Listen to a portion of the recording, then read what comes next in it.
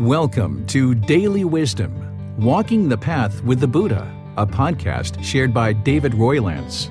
This podcast is dedicated to guiding you to completely eliminate the discontent mind and the suffering it causes by attaining enlightenment.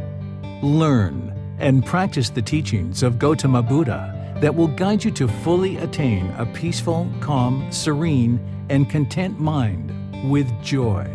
To support this podcast, visit patreon.com/support Buddha or visit buddhadailywisdom.com, where you will discover a full range of courses, retreats, and online learning resources to assist you on the path to enlightenment. Now, here's our teacher to share more.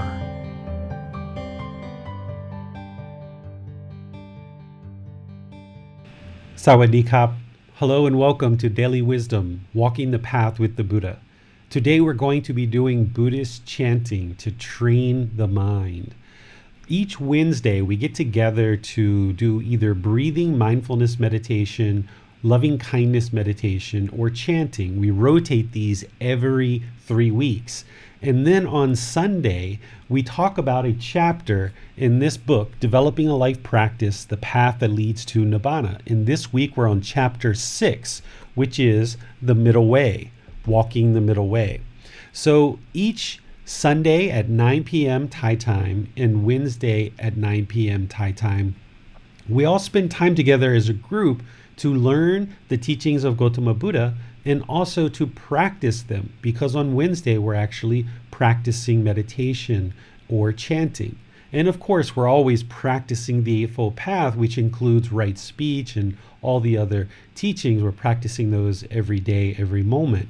But today, because we're in this group learning program and we're at the point where we're covering chapter 6 and we're discussing the middle way, walking the middle way, I would like to share just a little bit about the middle way with you, because a question came up in our Facebook group that I thought would be really helpful to share with the group what the actual answer was to this question.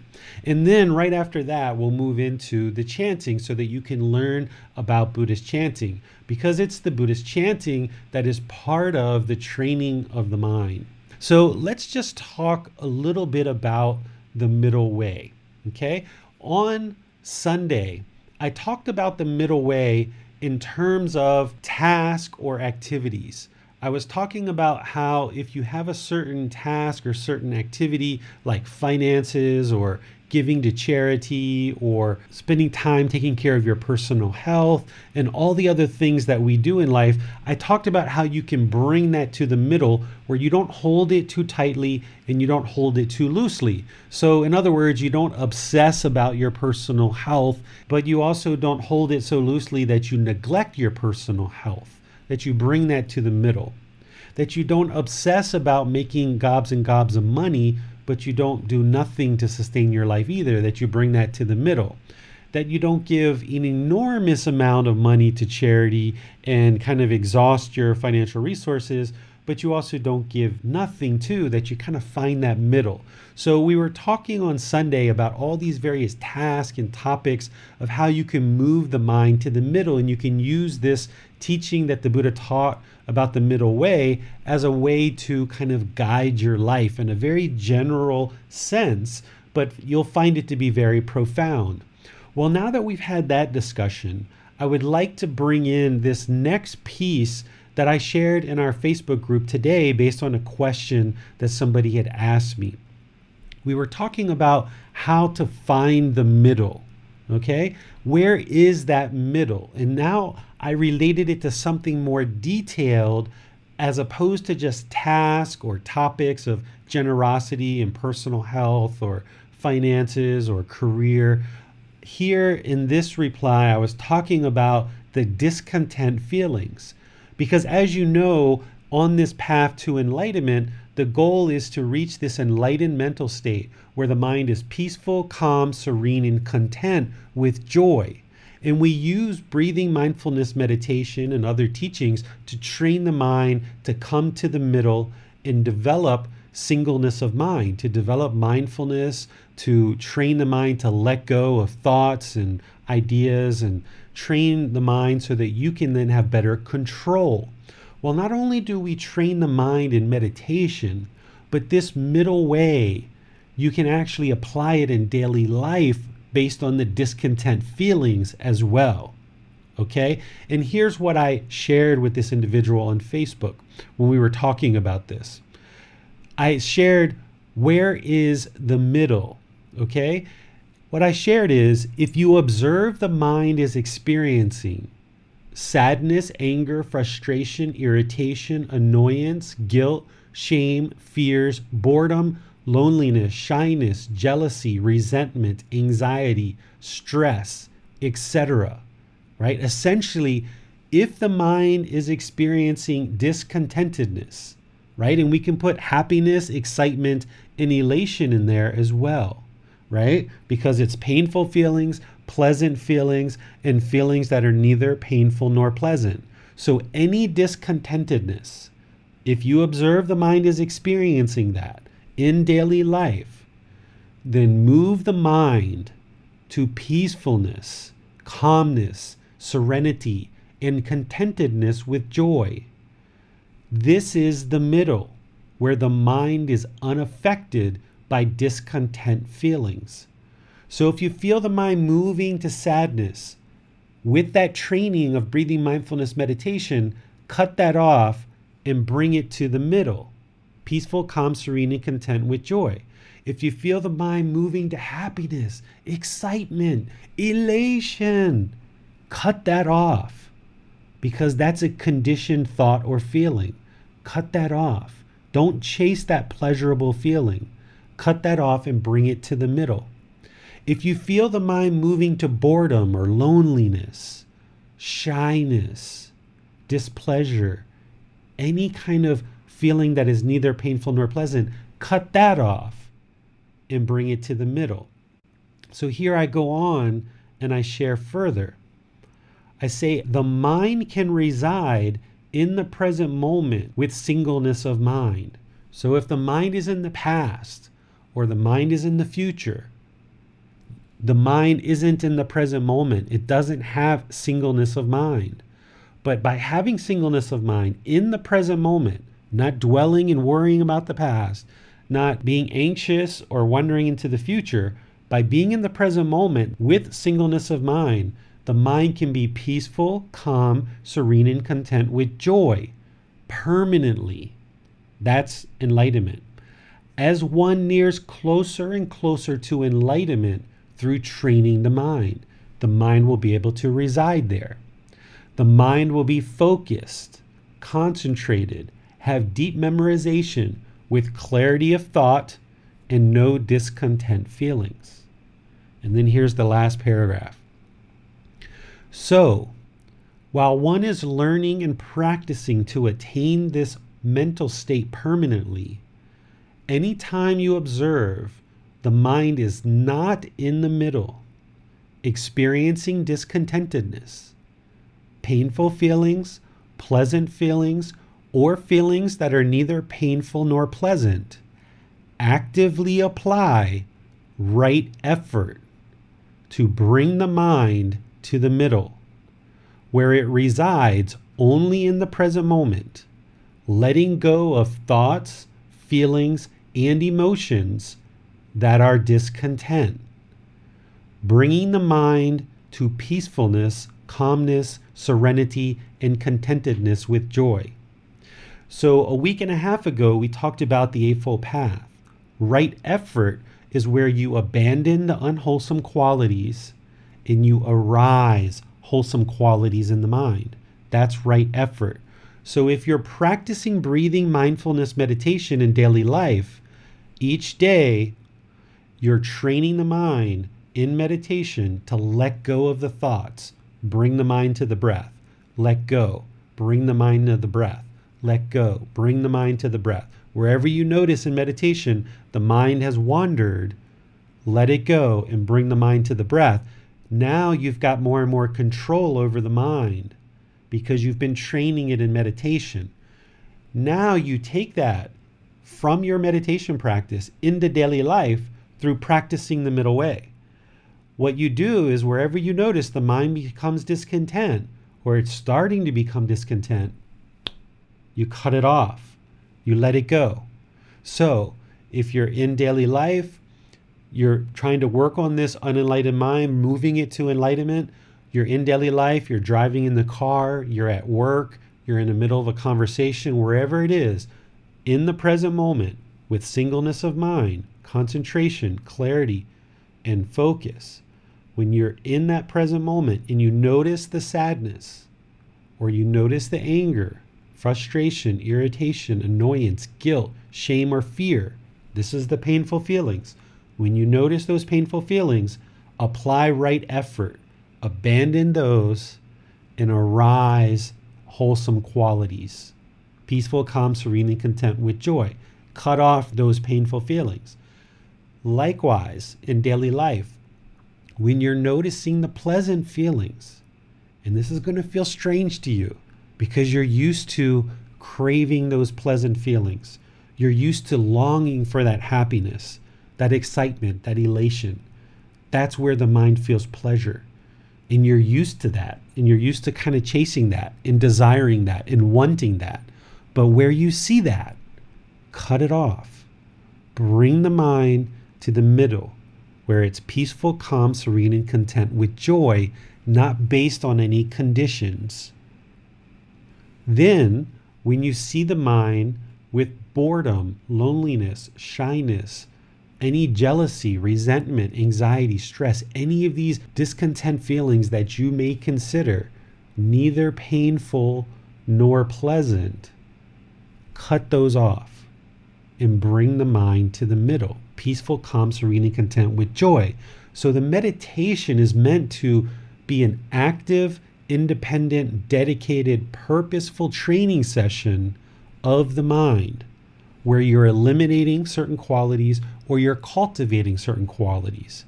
But the only reason why this is useful is because now you apply that training in daily life to control the mind. So when you feel that hostile word on the tip of your tongue, cut it off. When you feel that bit of frustration starting to rise and you feel the sensation in the body, cut it off. When you feel that happiness, that excitement starting to percolate and the mind wants to run down that path, cut it off.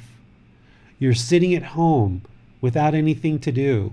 You feel a bit of loneliness or boredom, or even you're sitting with a group of people and you start feeling lonely or bored, cut it off. Bring the mind to the middle. Do something else with it. Okay, that's right effort. And that's bringing the mind to the middle. Okay, this is another aspect of how you train the mind to come to the middle. Because in that middle, the mind can perform optimally. Just like that sitar, just like that stringed instrument. If the string is too loose, it doesn't play well. It doesn't feel good. When the string's too loose, it doesn't sound good. The instrument doesn't sound good, and your mind doesn't feel good when the string's too loose. But also when the string's too tight, the instrument doesn't play well. And when your mind is too tight and too bound up, it doesn't play well. It doesn't feel right. It's only when the string is tuned perfectly in the middle, and you got to tweak it and tweak it and tweak it. And if you've ever watched musicians play, even during their session, even during their playing session, they're constantly tuning their instruments, making sure they're perfectly on pitch, perfectly on tune, right? And that's what you've got to do with the mind. You've got to have such awareness of mind, such a high degree of right mindfulness that you're so aware of the mind that as soon as you feel anger, sadness, frustration, any of these discontent feelings, including happiness, excitement, and elation, you cut it off. You got to retune the mind and bring it to the middle, because that's where it will perform optimally. The more you do this in meditation, starting off, building up your meditation practice, but then in daily life, the more you do this, eventually you won't have to do it. Eventually you've trained the mind so well that you're practicing this Eightfold Path, you've eliminated these 10 fetters, you've meditated so well that eventually there's no effort whatsoever. The mind just permanently resides in the middle. But moving from the unenlightened mind to the enlightened mind, you do need to apply effort. You need to apply effort because you need to awaken the mind. You need to purify the mind. You need to get out of this darkness and move to the light. And that's part of training the mind, is in daily life. It's not just in meditation that we train the mind.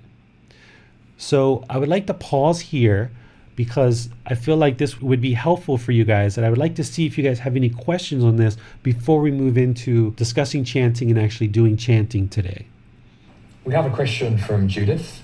Do some of the discontent feelings help us see when a situation isn't healthy and we can make it better? Or is there another way without these feelings of discomfort, like the body needs food, a job is too heavy, etc.? Yeah, discontentedness is a great indicator that something's off. It's a great teacher, and it's a unbiased teacher. Because if you're experiencing discontentedness, there is some craving, desire, attachment that's in the mind. So if you become sad, frustrated, angry, irritated, annoyed, what have you, there's some craving, desire, attachment there. There's some mental longing with a strong eagerness.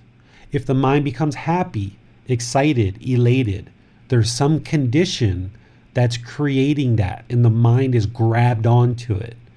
The mind has some longing. It has some strong eagerness for that condition. And that's what's caused the happiness, excitement, and elation.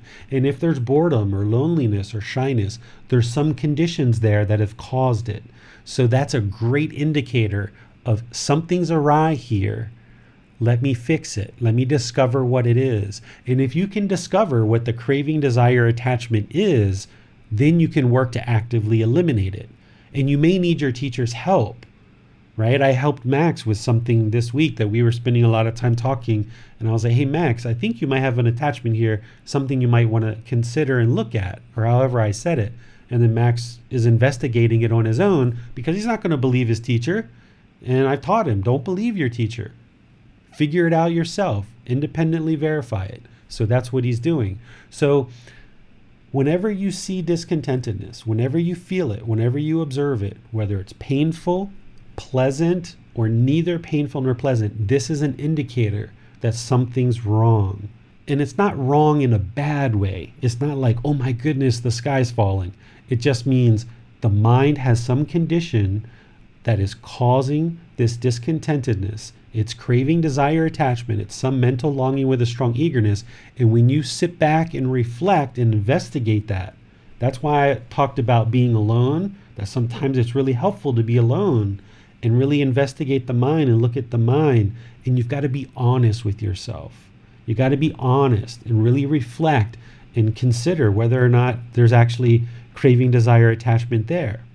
Right? Sometimes when people are progressing on this path, they want to be enlightened so bad, they kind of like dust things under the carpet or they put things in the corner. No, I don't have any craving, desire. I'm perfectly peaceful. But in the meantime, their mind is feeling this underlying subtle grumpiness or some kind of discontentedness that they can't really put their finger on, where it's much better if you're honest with yourself, use that discontentedness as an indicator that there's some craving, desire, attachment, and there may be more than one. And if you look at it, it's wonderful because then you can find it and address it. But if you need help from your teacher, that's why I have the Facebook group where you can ask questions, you can private message me, you can schedule a personal session where you can have a private discussion with me. I have that option available too, because this is where the guidance comes in. And I'll never tell you, like Max will tell you, like, I never said, Max, you have a craving here. I said, Max, I feel like you might have a craving here. What do you think? And he's investigating and he's figuring it out. So I never give you the answer necessarily. I'm just pointing you in direction for you to investigate yourself, because I can't be with you all the time. So what I need to do is I need to teach you how to make really good decisions. I need to teach you how to train your mind. So that personal guidance really comes in hand, that I'm not telling you what to do. You're not believing what I'm saying, but instead I'm kind of guiding you in how to train your mind and how to figure this out for yourself. Somebody said this recently, I think it might have been Joy or Sue, said that attaining enlightenment is almost like a puzzle. It's almost like a puzzle, like a Rubik's Cube or, some other kind of puzzle where you're trying to figure out all the pieces. You're trying to understand the mind and how by taking out craving and replacing it with generosity improves the condition of the mind. By taking out the hatred and anger and replacing it with loving kindness, it improves the condition of the mind. By taking out conceit, arrogance, pride, and ego, and replacing that with non-judgment and viewing everyone equally through equanimity, all these different pieces, it's almost like a puzzle. And where your teacher comes into play is, I'm helping to guide you how to solve that puzzle, because your mind is the same as my mind. Gautama Buddha's mind is the same as our mind. He figured out the puzzle by himself. And that's why he really understood it so well, because he figured out the puzzle by himself. But you need guidance. So that's where a teacher comes into play, of helping you see how these puzzle pieces move and shift. But you've got to observe the truth for yourself. You've got to move these pieces around. Get rid of the craving, get rid of the anger, get rid of the unknowing of true reality, get rid of the self, get rid of the ego, get rid of all the 10 fetters, right? Bring in this loving kindness, this compassion, sympathetic joy, equanimity, this generosity, all these other wholesome teachings. You just bring those in and you will gradually see how you're figuring out this puzzle piece by piece. But having that coach or guide is what's really there to help you. So yes, Joy, yes, ma'am, that discontentedness is an indicator, and it's one of the best, most unbiased teachers that something's wrong. And it can really help you. I'll share this story with you. I was talking with somebody just recently who was at home with their mother and said something that they felt like maybe they shouldn't have said. And then later, as they thought about it, reflected, it started causing a little bit of discontentedness for them. And as they looked at the discontentedness on their own, they were like, hey, this doesn't feel right. I feel like I need to fix this and clean this up with my mother.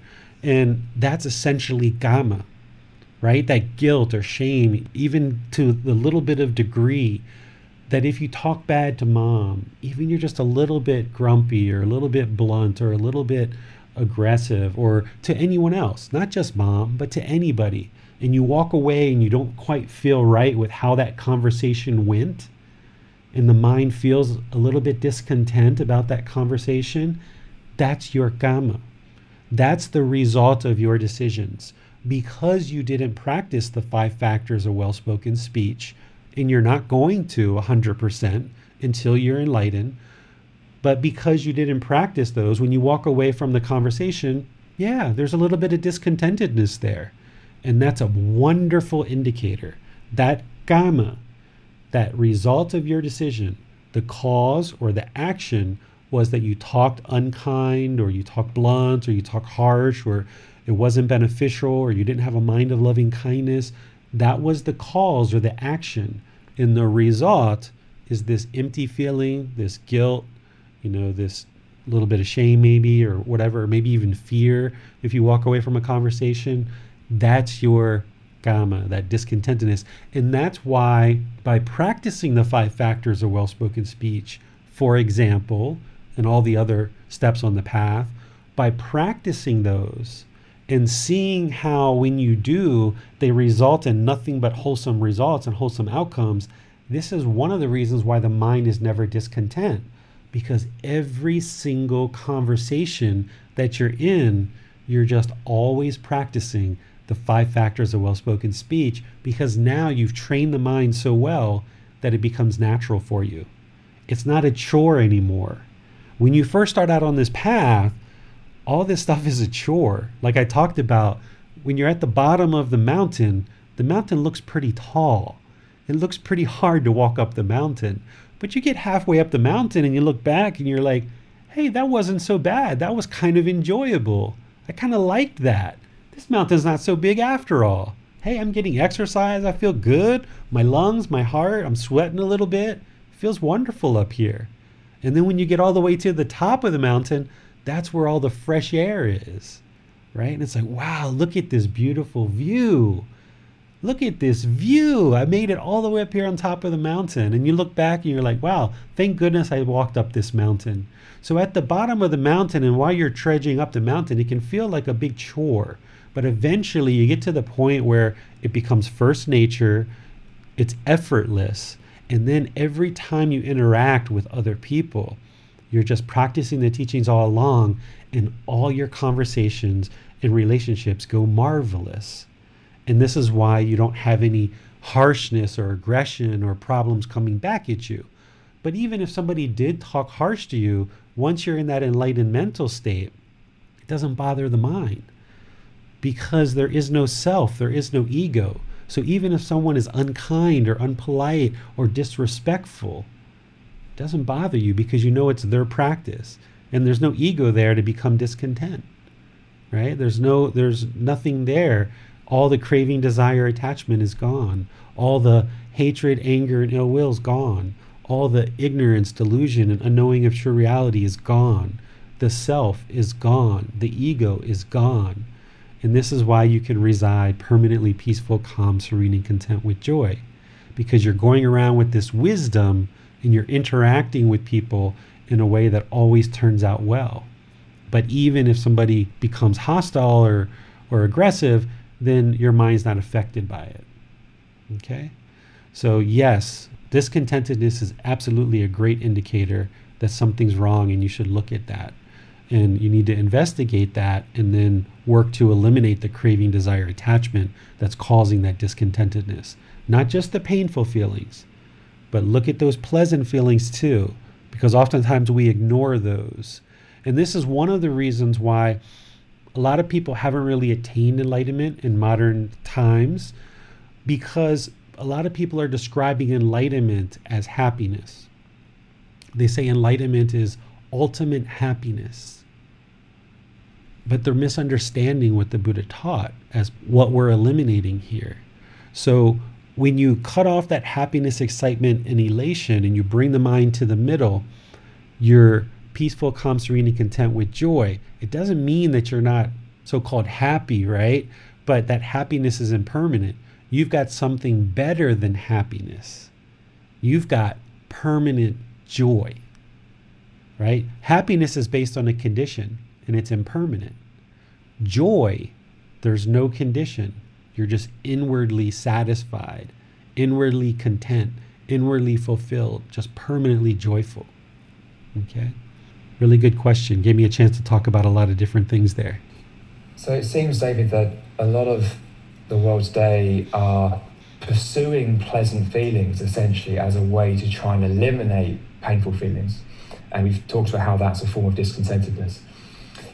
And that's the case whether they're practicing any kind of spiritual practice, religion, Buddhism, or nothing at all. It seems to be quite a common trait that we see. It also seems that there are those that pursue painful feelings, perhaps, as a way to try and liberate their mind. And I know that I've done this in the past, and this was also what Gautama Buddha did for a couple of years before his final enlightenment in his ascetic years. So my follow-up question here is it ever helpful to deliberately put ourselves in painful situations?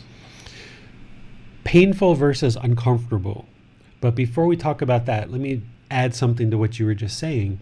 One of the reasons why we have rampant drug and substance abuse in the world is because of what you just mentioned, Max, where people are working to cover up painful feelings through chasing pleasant feelings. And one of the reasons why I know this is because I used to drink alcohol and use drugs. And I know plenty of other people that have, right? And if you've ever done that, you know that's what that's all about, is people are trying to cover up the painful feelings with pleasant feelings, and they're using this substance in order to actually do it. So people getting away from those craving, desire, attachment, those mental longing with strong eagerness for substances that cause heedlessness, which is what we're going to talk about on Sunday, that helps to really address and move the mind closer to enlightenment. Okay? So, does it ever make sense to put the mind into painful situations in order to help it become liberated? Is kind of what Max is talking about. What I encourage people to do is, after you've learned the Four Noble Truths and you really truly understand them and you're practicing it daily, meaning you're never blaming anyone else for anything that's going on in your life. If you're blaming other people for your feelings, or you're blaming other people for certain situations and occurrences in your life, things that are happening to you, if you're blaming it on other people, you're not yet practicing the Four Noble Truths. The Four Noble Truths is to fully accept all the discontent feelings and any situation that's happening in your life. Fully accept it and know it's because of your actions or you've caused it, right? So you have to fully understand the Four Noble Truths and practice it. And you're fully practicing the Eightfold Path. You really understand the Eightfold Path, which includes the 5 precepts. When you fully got those on board, along with meditation, and you've got a really good meditation practice going, that's the real core. That's where any beginning practitioners should really stay in terms of developing your practice. In this program, we're going to go on and I'm going to teach you a whole lot of stuff. But in terms of really developing your solid practice, the Four Noble Truths, the Eightfold Path, the 5 precepts, along with meditation, those are the things that you really need to focus on at the beginning. You develop those really well, and what you're going to notice is the mind's going to start moving through these jhanas. Jhanas, there's 4 jhanas. These jhanas are deep meditative states where the mind almost stands still in meditation.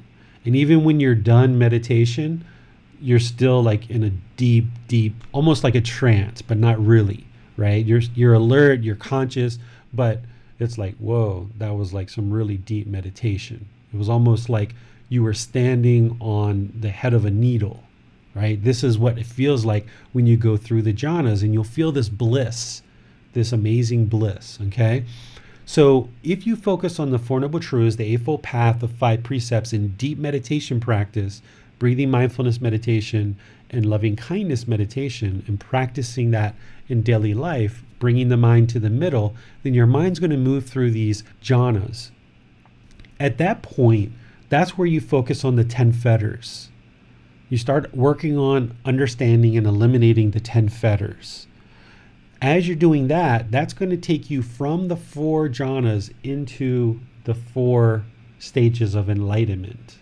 And as you're making your way through these stages of enlightenment, this is the time that I think it is wise to put yourself in some uncomfortable situations or things that you might think in the past were uncomfortable, because this is going to make sure you've trained your mind and that you really don't go into this with blinders on.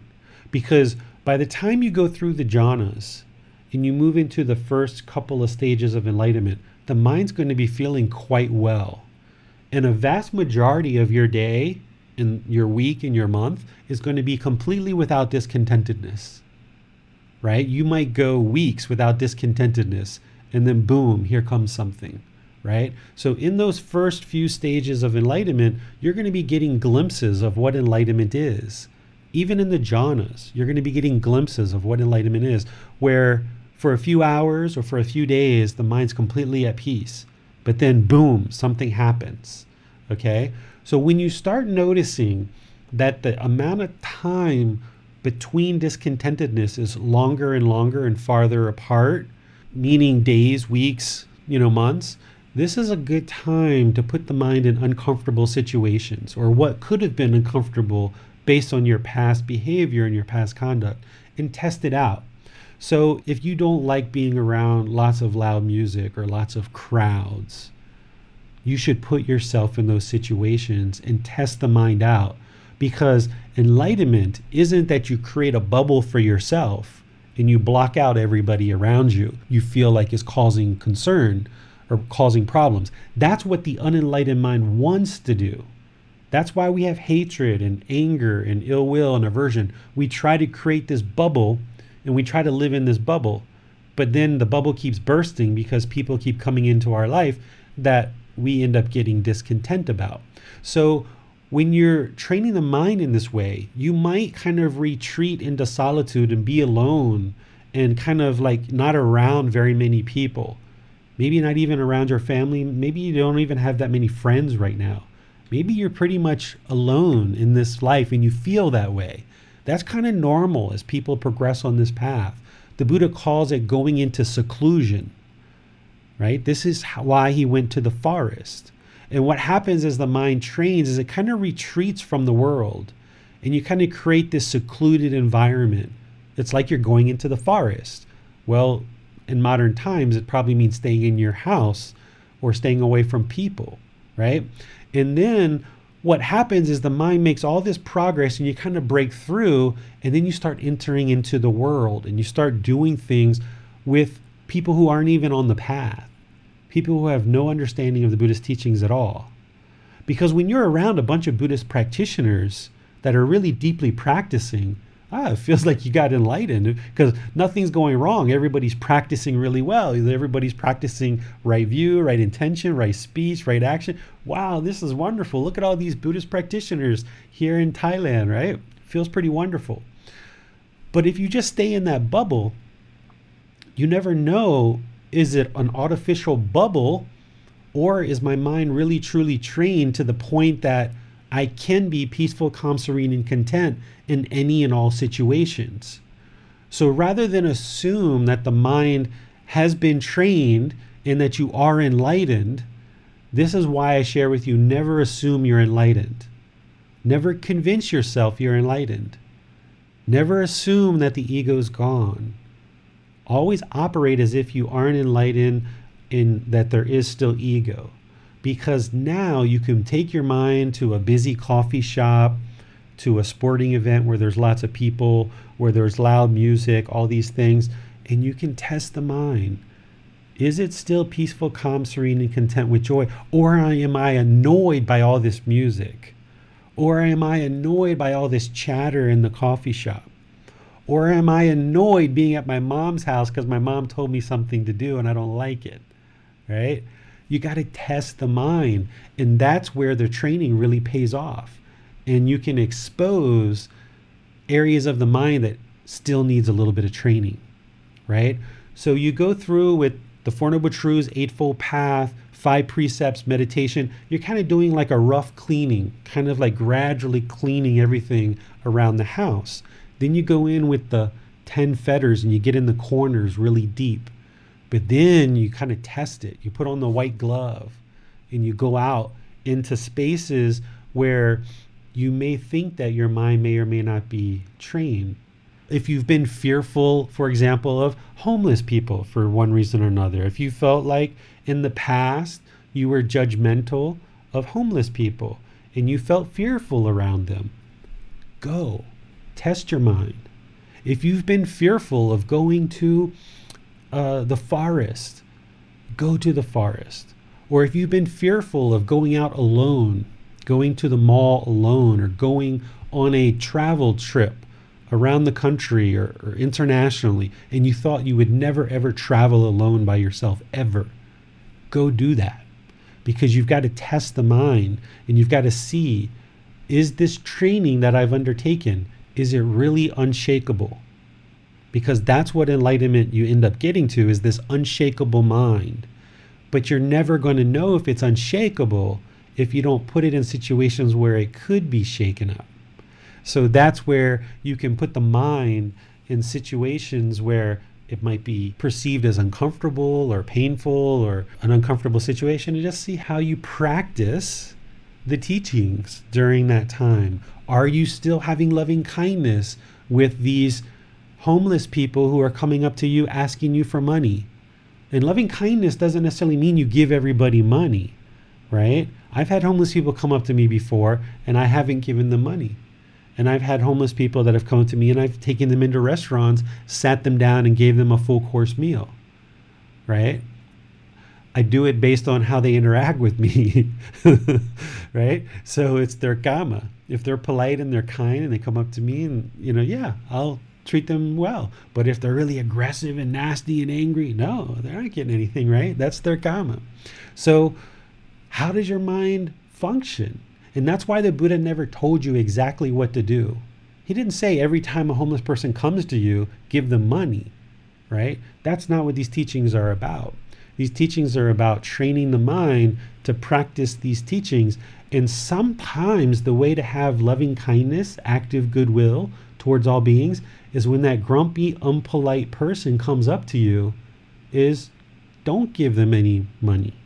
And that helps to teach them when you're not polite, when you're not friendly, good things don't happen for you, right? So the teachings aren't about always everybody doing exactly the same thing all the time. It's about training the mind and then make sure you test it. The Buddha never really talked, I don't think, about testing the mind, but I do because I found it very useful. One of the things that I did is I went to an environment that was supposed to be very loving, kind, and peaceful, but I knew that there was hate and anger at this environment, and I put myself in that environment and I observed how I practiced in that environment and kind of tested my mind. That's just one of the things that I did to kind of test the mind. And you can do the same thing with your meditation. If you're used to meditating in the same place, in the same room all the time, change rooms or go outside, go to a different temple, go to a park, and move the mind around, because the mind's going to crave permanence. And if you're meditating in the same place all the time, it's going to really get deep meditation in that same place all the time. But if you want to make progress, one of the ways to make progress is really test the mind. So you move the mind to another location, and that's going to test the mind, and you try to develop the ability to meditate in that space too. Or like as you're meditating, if a fly comes and lands on your nose, or you get a little like itchy sensation on your nose, rather than swat the fly right away or get the fly away, test your mind. See if you can hold your meditation and focus on your breath while that fly is crawling around on your nose. That's a beautiful way to train the mind. And you'll see through that you can control the mind in all of these situations. So yes, you should put yourself in uncomfortable situations, or what might be perceived as uncomfortable. But then once you get there, even if it's uncomfortable when you first get there, just slow the mind down. If you need to close the eyes in order to kind of guard your doorway, close the eyes. If you need to sit down and breathe a little bit and kind of gradually let the mind get comfortable with all this loud music. So even if you enter in and there's lots of loud music and you feel annoyed, don't just leave right away. Like sit down, take your time, close your eyes, just kind of focus on the breath and try to cut off those annoying thoughts. And realize that it's not the music. The music isn't what's causing the problem. It's the mind, because the mind craves silence. So train the mind for 10 minutes, 20 minutes, 30 minutes to be in the loud music and know that it's impermanent, and then get up and leave. Because in these situations, you have complete control over the testing environment, which is beautiful because you can get up and leave at any time. But in a situation where you're in daily life and you're maybe on an airplane and it's, a 24-hour flight or a 15-hour flight, you have no control to land that plane, right? You might be able to ask the flight attendant for another seat if something's bothering you, but you have very little control in that environment. That's going to test your mind. You're going to be tested by other people throughout your life and in your practice. You're going to be tested. So you're going to need to apply your practice and do well in those situations. But before you even get to those, test your mind yourself in a situation where you have complete control over all the variables, because you can get up and leave at any time you want. And this can be very beneficial for you. Right, so this seems very much about the middle way, because whilst we're practicing to eliminate the discontent mind, if we're just running away from discontentedness all the time, then we're not really taking control of our progress in that at all. And yet at the same time, if we're just trying to put ourselves through as much pain as possible, then the pain is kind of becoming the point. We're actually not training ourselves to be free of pain or free of discontentedness. So we can use uncomfortable situations to help eliminate our attachments.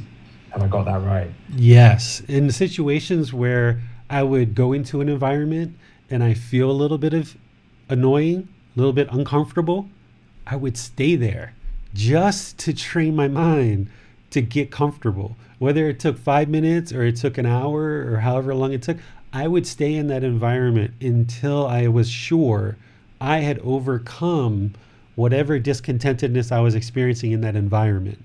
And then I didn't leave and say, all right, I'm done. I mastered that. I was like, all right, well, let me put my mind in another situation like that. Let me put it in another one and another one until you like wring out the towel and every last drop of water is out of there. Every last little amount of discontentedness is out of there. This is what I talk about as the mind being a home improvement project, right? When you're doing a home improvement project and you're working on your home, you want to make sure that wallpaper is up there really, really nice. Or you want to make sure that paint is done exactly right to perfection, because you're going to have to live in this house for a bit of time. And you want to make sure it's been done really, really well. Your mind is your house. This is where you live. The mind is everything. You experience everything through the mind. So rather than kind of like allowing the dust to collect in the corners, get out there after you've learned the Four Noble Truths, Eightfold Path, 5 precepts. You're really practicing the meditation really well. You're starting to focus on the fetters. Get out there and test the mind and put it in situations where it's uncomfortable. There was a monk one time, I was on a boat, and he was on top of the engine compartment of a boat.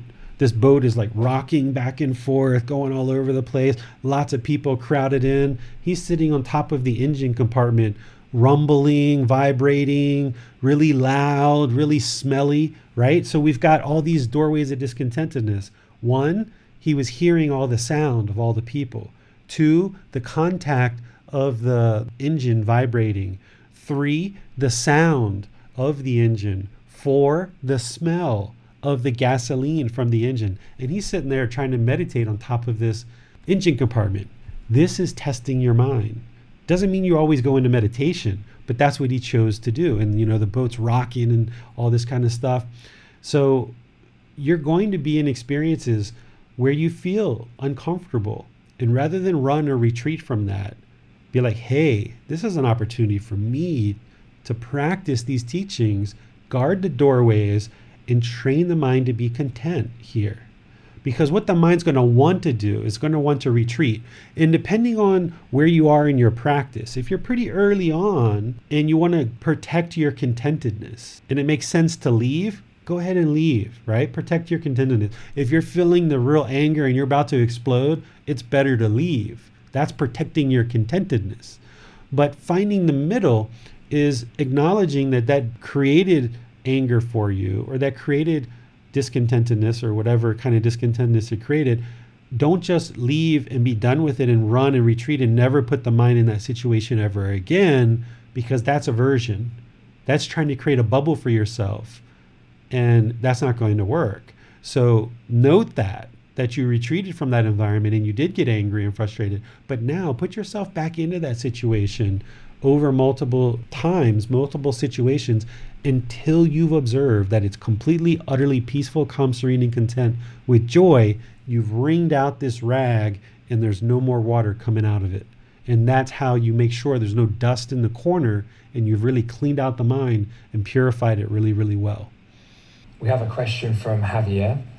What if we feel itchy while meditating? Do we scratch or do we hold the urge stoically? The best thing to do is just focus on the breath, because those sensations that are coming up, they're impermanent, and you need to train the mind that it is impermanent. So depending on where you are in your practice, you might be able to do that for 5 seconds and 10 seconds, and then, I just got to itch, right? But then the next time it happens, try to go to 20 seconds, 30 seconds. I just got to itch, right? But focus on the breath. Don't focus on the itch, because if you focus on the itch, it's going to itch more, right? Focus on the breath and cut off that thought. And then what you'll do is you'll get to this point where you can have mosquitoes and flies run around. Like the nose is very sensitive, lots of nerve endings in your nose. You can have, bugs and mosquitoes and flies jumping around on your nose, and you can still control the mind and not even touch it, right? But you'll never get there, that level of control of the mind, if you scratch every little itch. So try to control the mind to the point where you can focus on the breath all the time and don't scratch the itch. And if you do end up scratching the itch, then just extend it longer and longer and longer so that you get better and better control over the mind. So this is another way of ensuring that you gain control over the mind, is by not scratching the itch during meditation. Manal actually had a slightly similar question. She says, Teacher David, I can understand that a little bit of discomfort is important, that this is one critical part of our practice. Should we, by default, if overcome with discomfort, focus on the breath if it becomes overwhelming as a way to come back to the moment? It depends if we're talking about meditation or in daily life, right? In meditation, always focusing on the breath. Always, always, always, always, always, any discomfort. In daily life, if you're out and about, and let's just say, now that I know you have a husband, Manal, let's just say you're out with your husband and you just happen to feel jealous because some woman is talking to him, right? This is because of craving, right? This is because of desire. This is attachment to the husband. And you see this kind, beautiful woman talking to your husband, and there's some jealousy that comes up. Rather than go over there and butt into the conversation, or rather than storm off to the bathroom or go sit in the car and be angry with your husband later, recognize that this is your jealousy. This is from your attachment, your craving, your desire, and try to cut that off. And if it helps you to close the eyes and not see it and focus on the breath, yeah, go ahead and do that. Use that. Or if you need to just kind of move to another area and just sit there and look at it and get comfortable with seeing your husband talk to another woman, and training the mind that this is okay. This is impermanent. He loves you. He's a dedicated husband. He's, going to be with you for the rest of his life. And you guys have kids together, I think. And just train your mind by looking at them. Maybe the first time you can't look. Maybe you close your eyes and you do focus on the breath. But then maybe it happens again and you feel a little bit stronger. The mind has more stability. And maybe this time you just look at them politely and kindly and friendly. And you train the mind to be comfortable with that. And this will help to release that craving if there's any jealousy, for example. So you can focus on the breath at any point if you need to do that. Let's just say you're feeling shy or uncomfortable going to a new school. You've got classes, it's a new school, and you show up on the first day and anxiety and stress comes over you. Well, maybe you want to sit outside the classroom and just close the eyes and focus on the breath. Or maybe even in the class, you want to close the eyes and focus on the breath. Cut the thoughts. That can be helpful for you. Maybe knowing that you're a shy person and you tend to feel anxiety about showing up to new places, maybe 2 or 3 days before class starts, you actually go to that location of the class, you park your car, you get out, you walk around, you go into the building, you look at the classrooms, and you start feeling comfortable with it. So when you come back in a couple days later, the mind has now been trained to be in that environment. And that's how you get comfortable, right? So there's all these different ways. This is the home improvement project, that you gradually train the mind to be peaceful, calm, serene, and content with joy in any and all situations, being satisfied with what is. Manal has a follow-up comment, says she's trying to overcome shyness by being on Zoom today.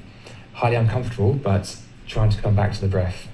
Okay, yeah, I saw a bunch of people coming into Zoom. Not a bunch, but I saw a few people come into Zoom when I mentioned for you guys to come in. So yeah, that's good. See, that's right effort, okay? That's right effort, Manal.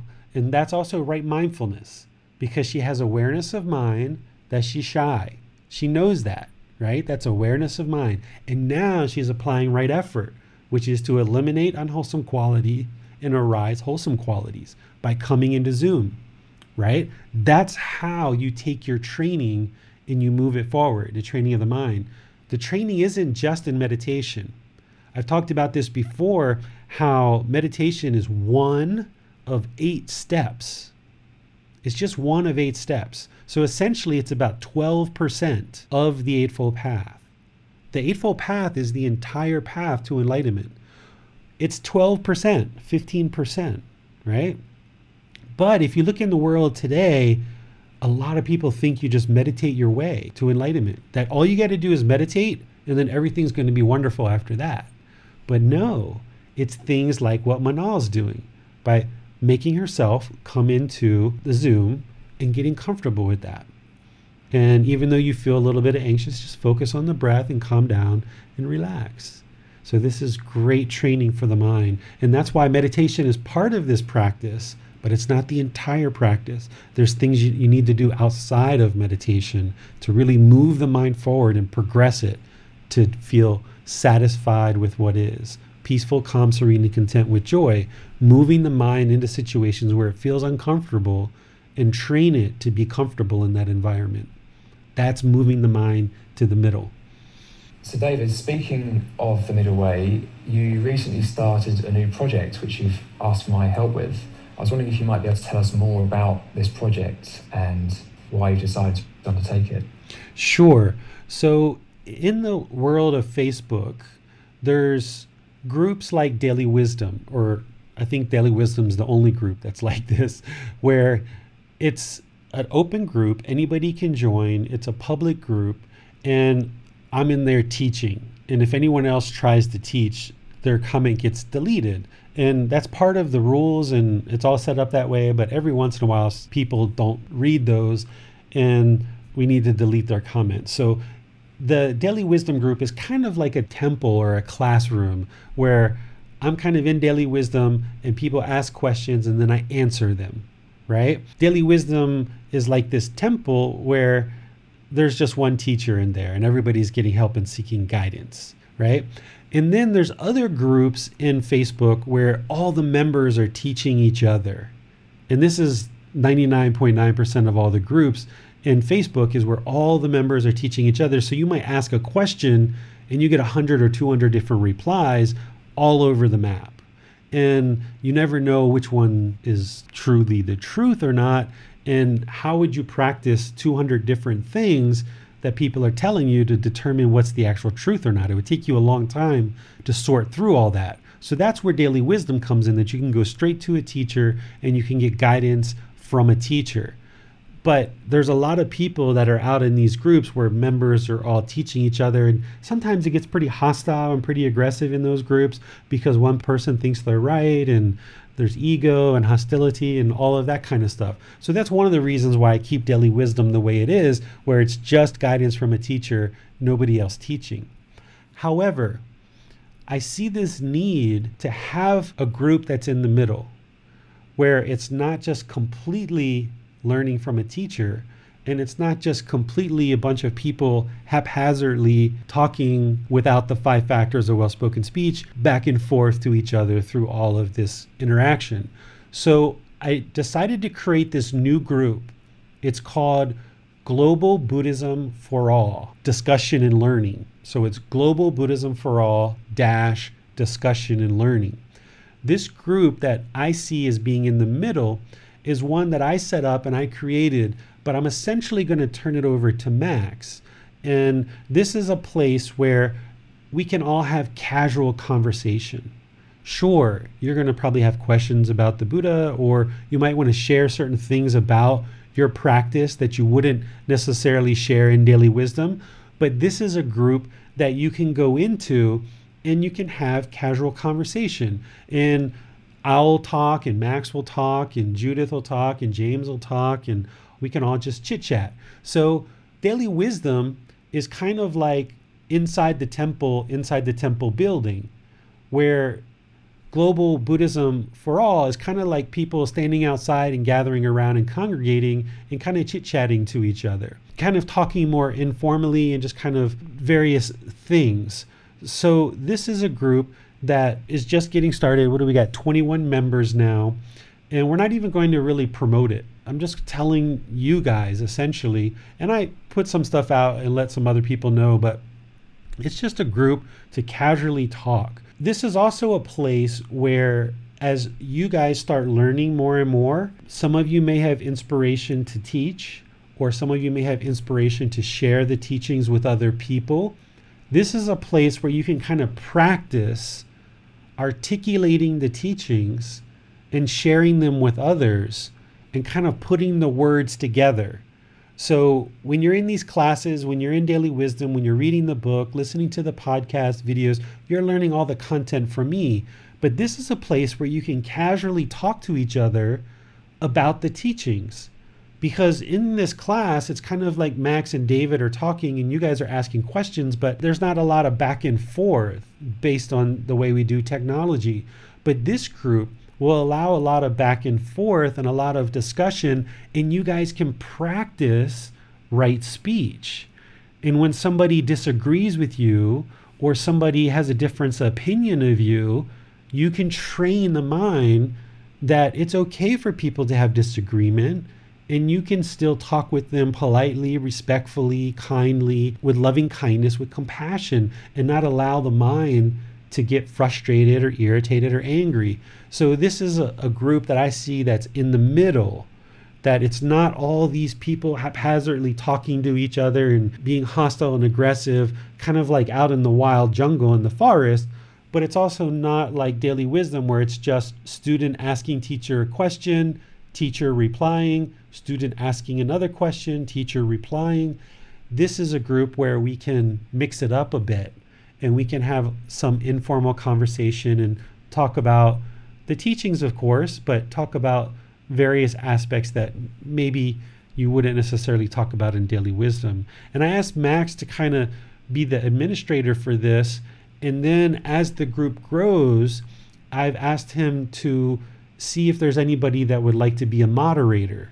So for example, like if James or other people wanted to become a moderator where you're in there talking and sharing thoughts as well, but also if you see somebody say something that's not right speech and they're aggressive and they're hostile, you can just delete the comment because you understand what right speech is, because most of the people in there initially will be from Daily Wisdom, but over time, more and more people will be in there from all these other groups, and they haven't necessarily trained in the Buddhist teachings the way you are. So Max and a team of moderators can kind of have this as like a student project where you guys use it as almost like a student forum.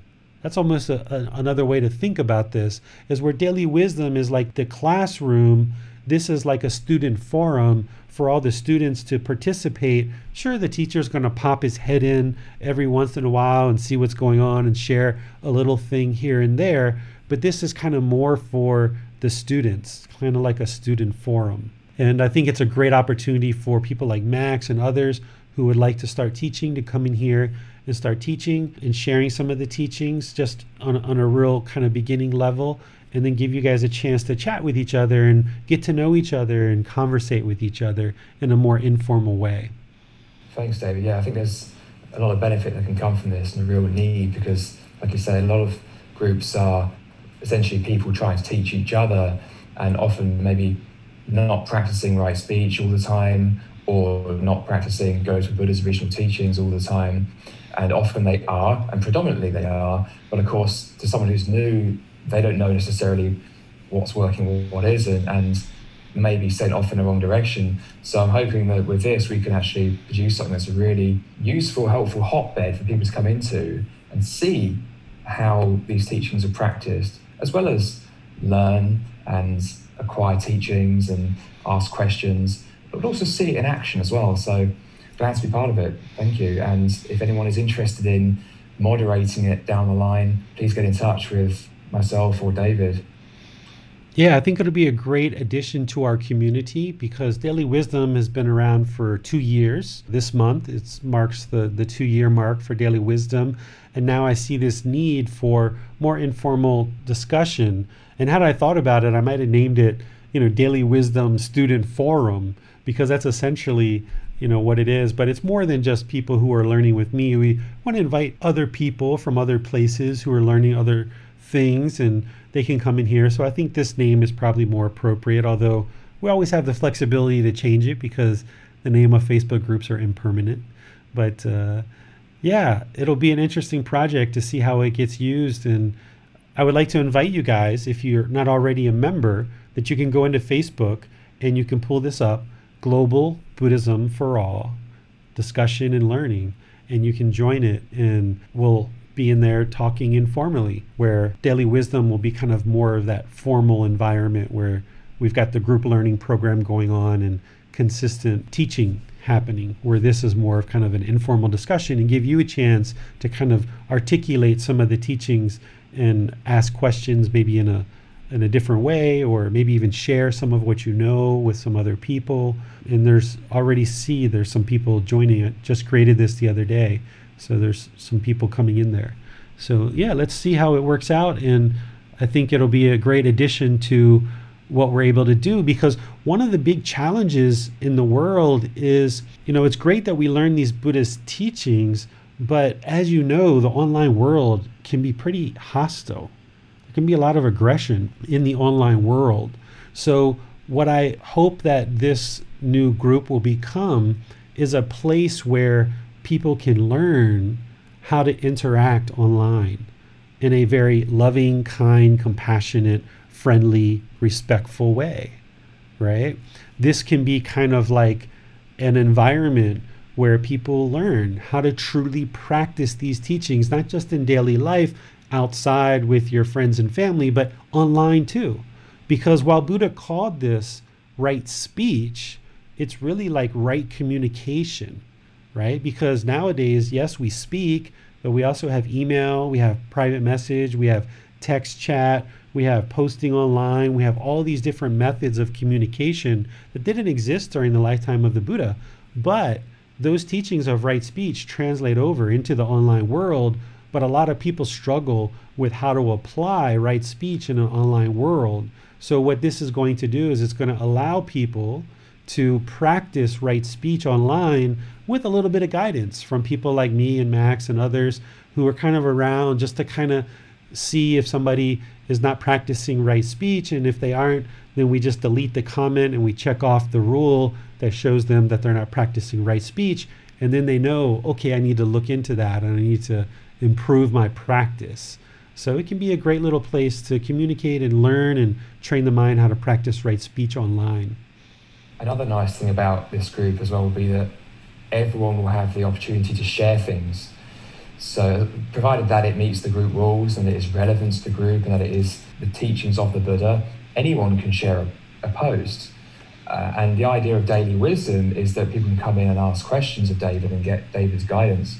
But with this, you can share anything, a nice image, provided that it also has some useful teaching that is from the Buddha. So it's a much more open forum, and it's designed to encourage everyone to come together and discuss and learn. Yeah, one of the things that I do in Daily Wisdom is I limit it just to the teachings in this book, Developing a Life Practice, The Path That Leads to Nibbana.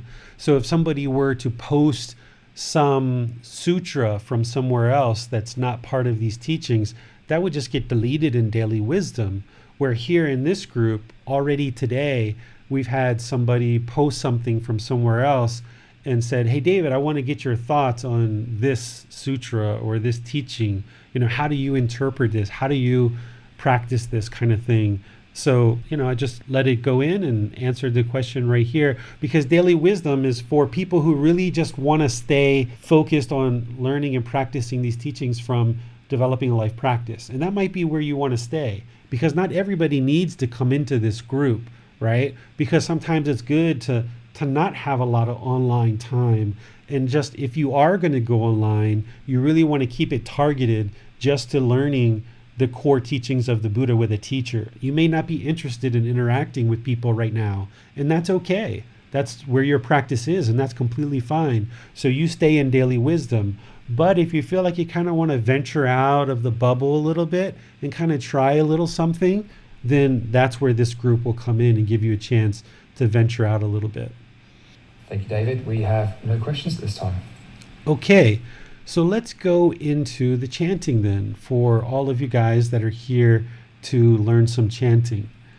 The chanting is what we've been doing in our previous sessions, where you're learning these three chants. The Arahang Samma Sambuddhassa, which is the triple gem, the triple jewel, or the Namo Tassa Bhagavato Arahato Samma Sambuddhassa, or the Iti Piso Bhagava Arahang Samma Sambuddhassa, there's these 3 chants that I've been teaching as part of this group learning program. And in this particular restart of the group learning program, we've only done chanting once so far. This is the 2nd time. But some of the students who are studying in this restart of the group learning program have actually studied chanting with me several times in the past in the previous group learning program. And one of the things that I did in that program, which I think can be really helpful here, is to do some individual coaching, some individual guidance where people who are in Zoom, you guys can actually chant and we can all hear you, because we'll have you take yourself off mute, and then I'll give you some guidance to help you. And then those of you guys who have a little bit less confidence, you can hear other people making mistakes and not maybe necessarily doing it exactly, beautifully or whatever. And you can see that they're working at it. They're progressing. They're getting better and better. And this is a great way to eliminate shyness, right? If you're afraid or fearful of maybe getting some coaching by the teacher or chanting in front of everybody in class, this can be a way that you can apply right effort and get over some of that shyness.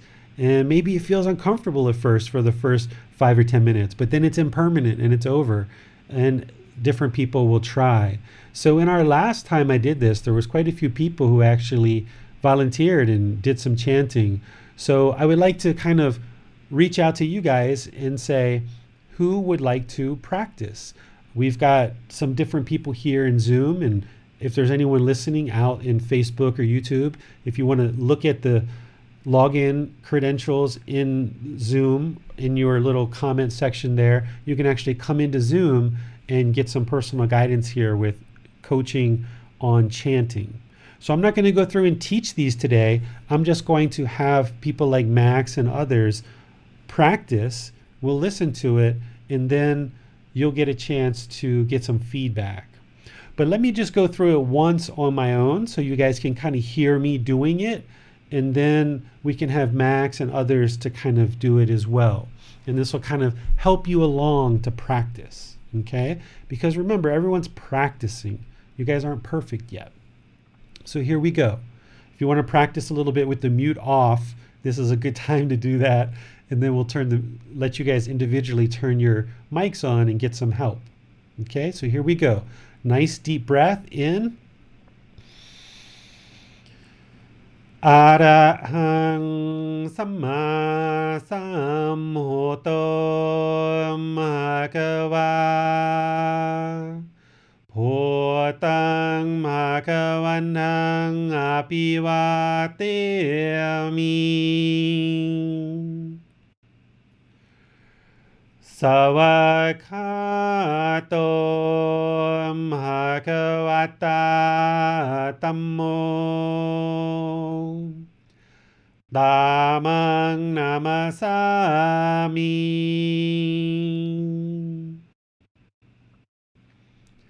Supatipano Bhagavato Savaka Sangho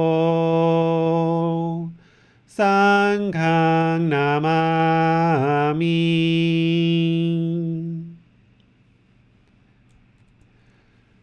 Namo Tassa Bhagavato Arahato Samma Sambuddhassa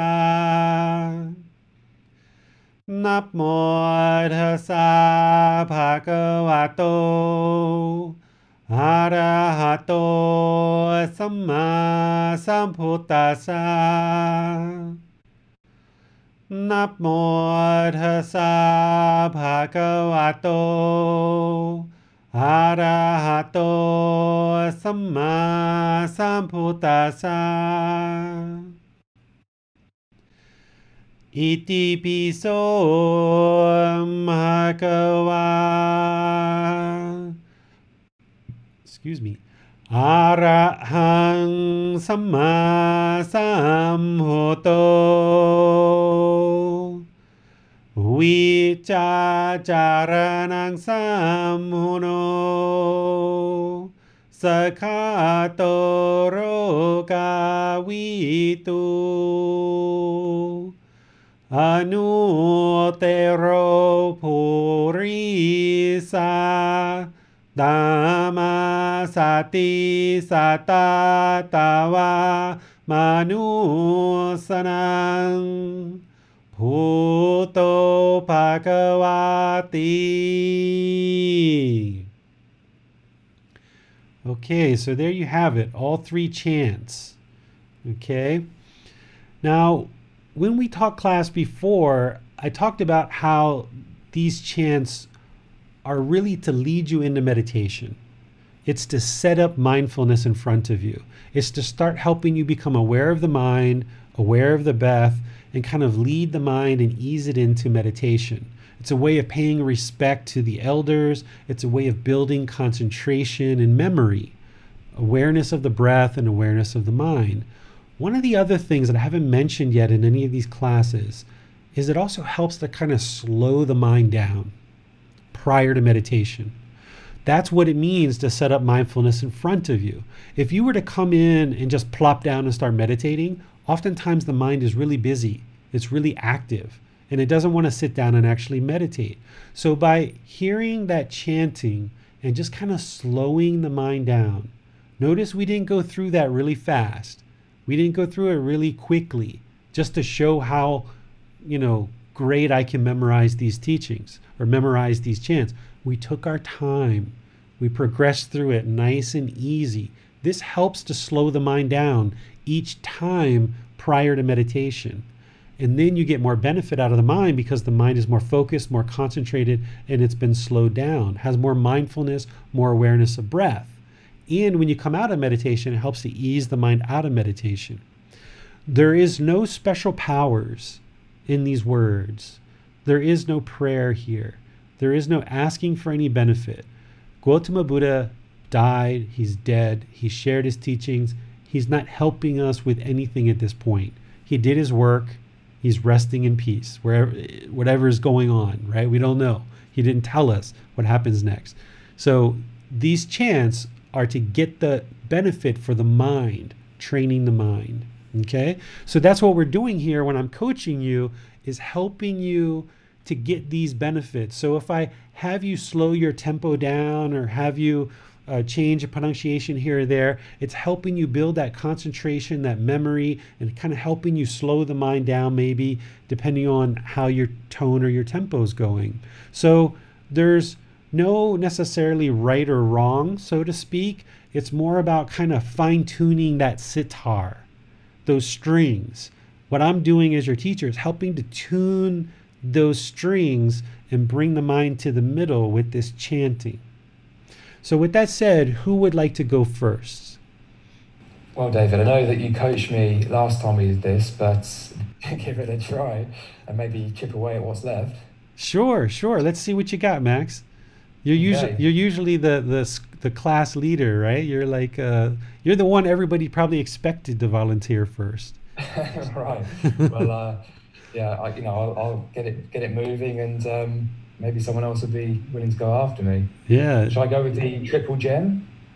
Yeah, you want to start with the triple gem? Okay, let's do the triple gem. Okay, let's go, Max. Let's see what you got. Everybody turn your recorders on, okay? Arahang Samma Sambuddho Bhagava Buddhaṃ Bhagavaṃ Abhiwademi Sawakato Bhagavata Dhammo Dhammam Namasami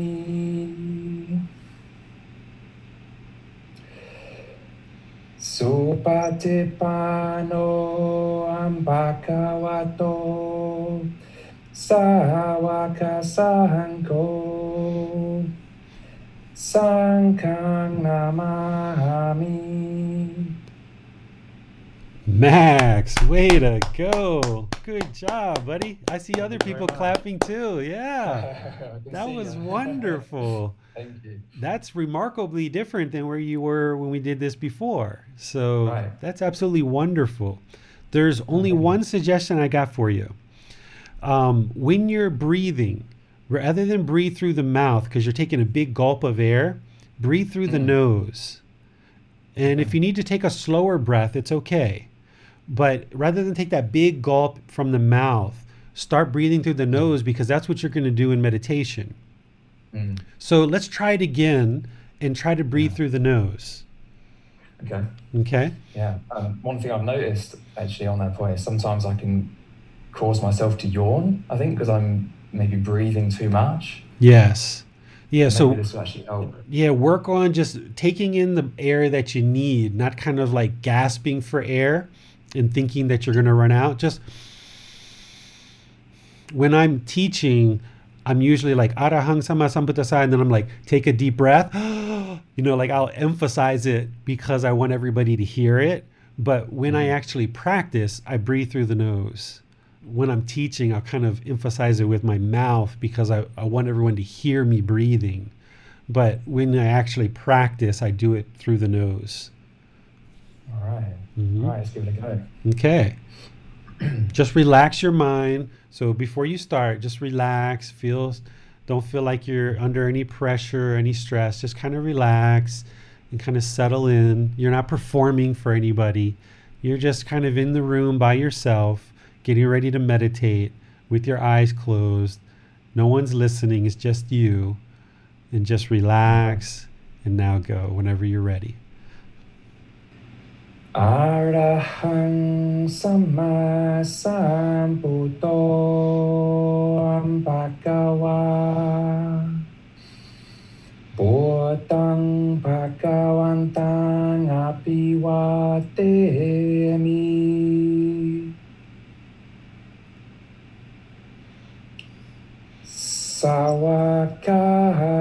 Sawakato Bhagavata Dhammo Dhammang Namasami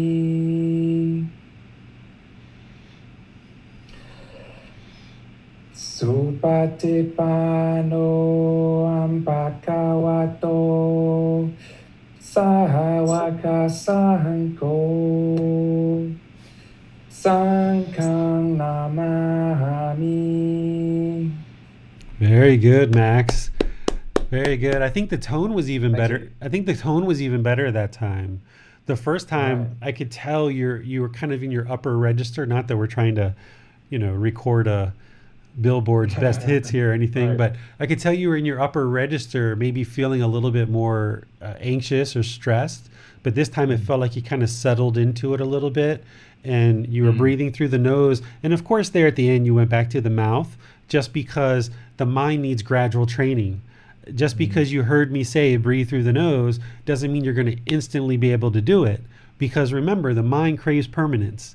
The mind always wants to hold on to whatever it was just holding on to. So even though the first two phrases you breathe through the nose, that last phrase you breathe through the mouth. And that was just because the mind needs that gradual training. But now that you know to breathe through the nose, you can do that on your future chanting when you're doing this at home and doing it by yourself. That's great, thank you. I noticed an immediate improvement on the second time breathing through the nose, maybe not forcing it out quite so hard after breathing through the mouth. And also just working to relax the mind a little bit, I think, and just finding the middle actually seems to help that come out a lot more easily. Yeah, you seem more Thanks. relaxed. You probably felt better doing it the second time. You weren't thinking about the thousands of people that are hearing you on the podcast and Facebook and YouTube. This is all great training, right? This is all great, putting the mind through uncomfortable situations. Yeah, just pretend like you're in your room by yourself. Nobody's judging you. Everybody here is just looking to help you. Thank you very much. All right, who's next? All So right, James, your hand is up. Great stuff, James, new contestant. Come on down. The price is right. Arahang Sama Sambuddho Bhagava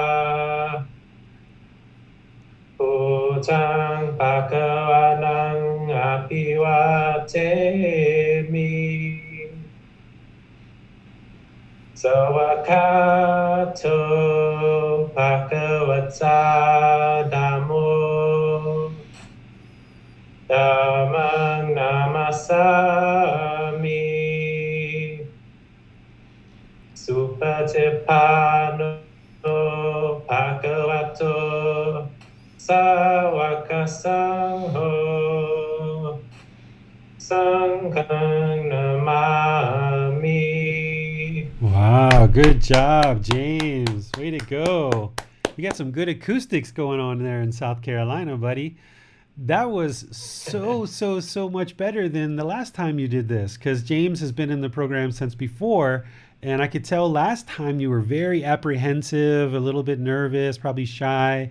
This time, lots of confidence, lots of good acoustics. You're getting down there and even harmonizing. You hear how his voice kind of dropped down, like Dhammo, like really kind of pushing the air out. Very, very, very good.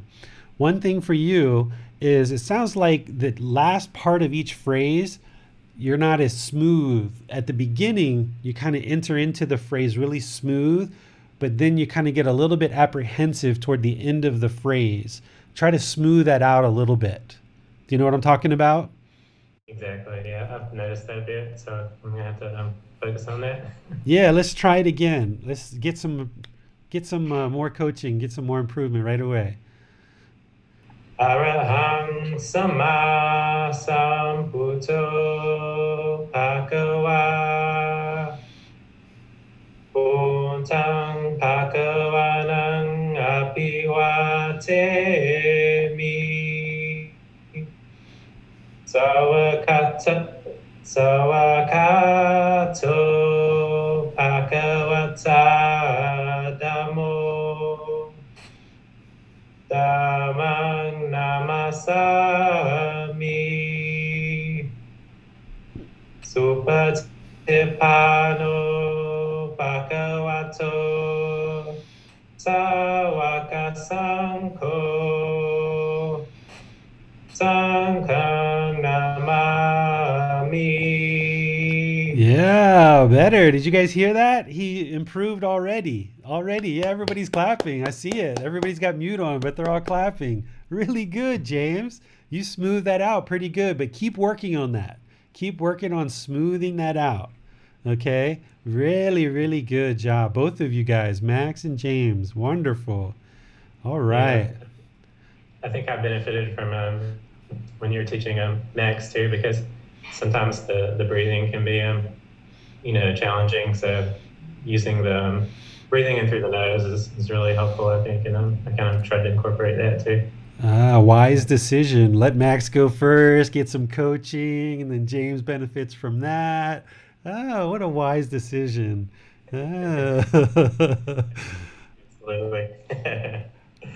All right, who's next? Good job, James and Max.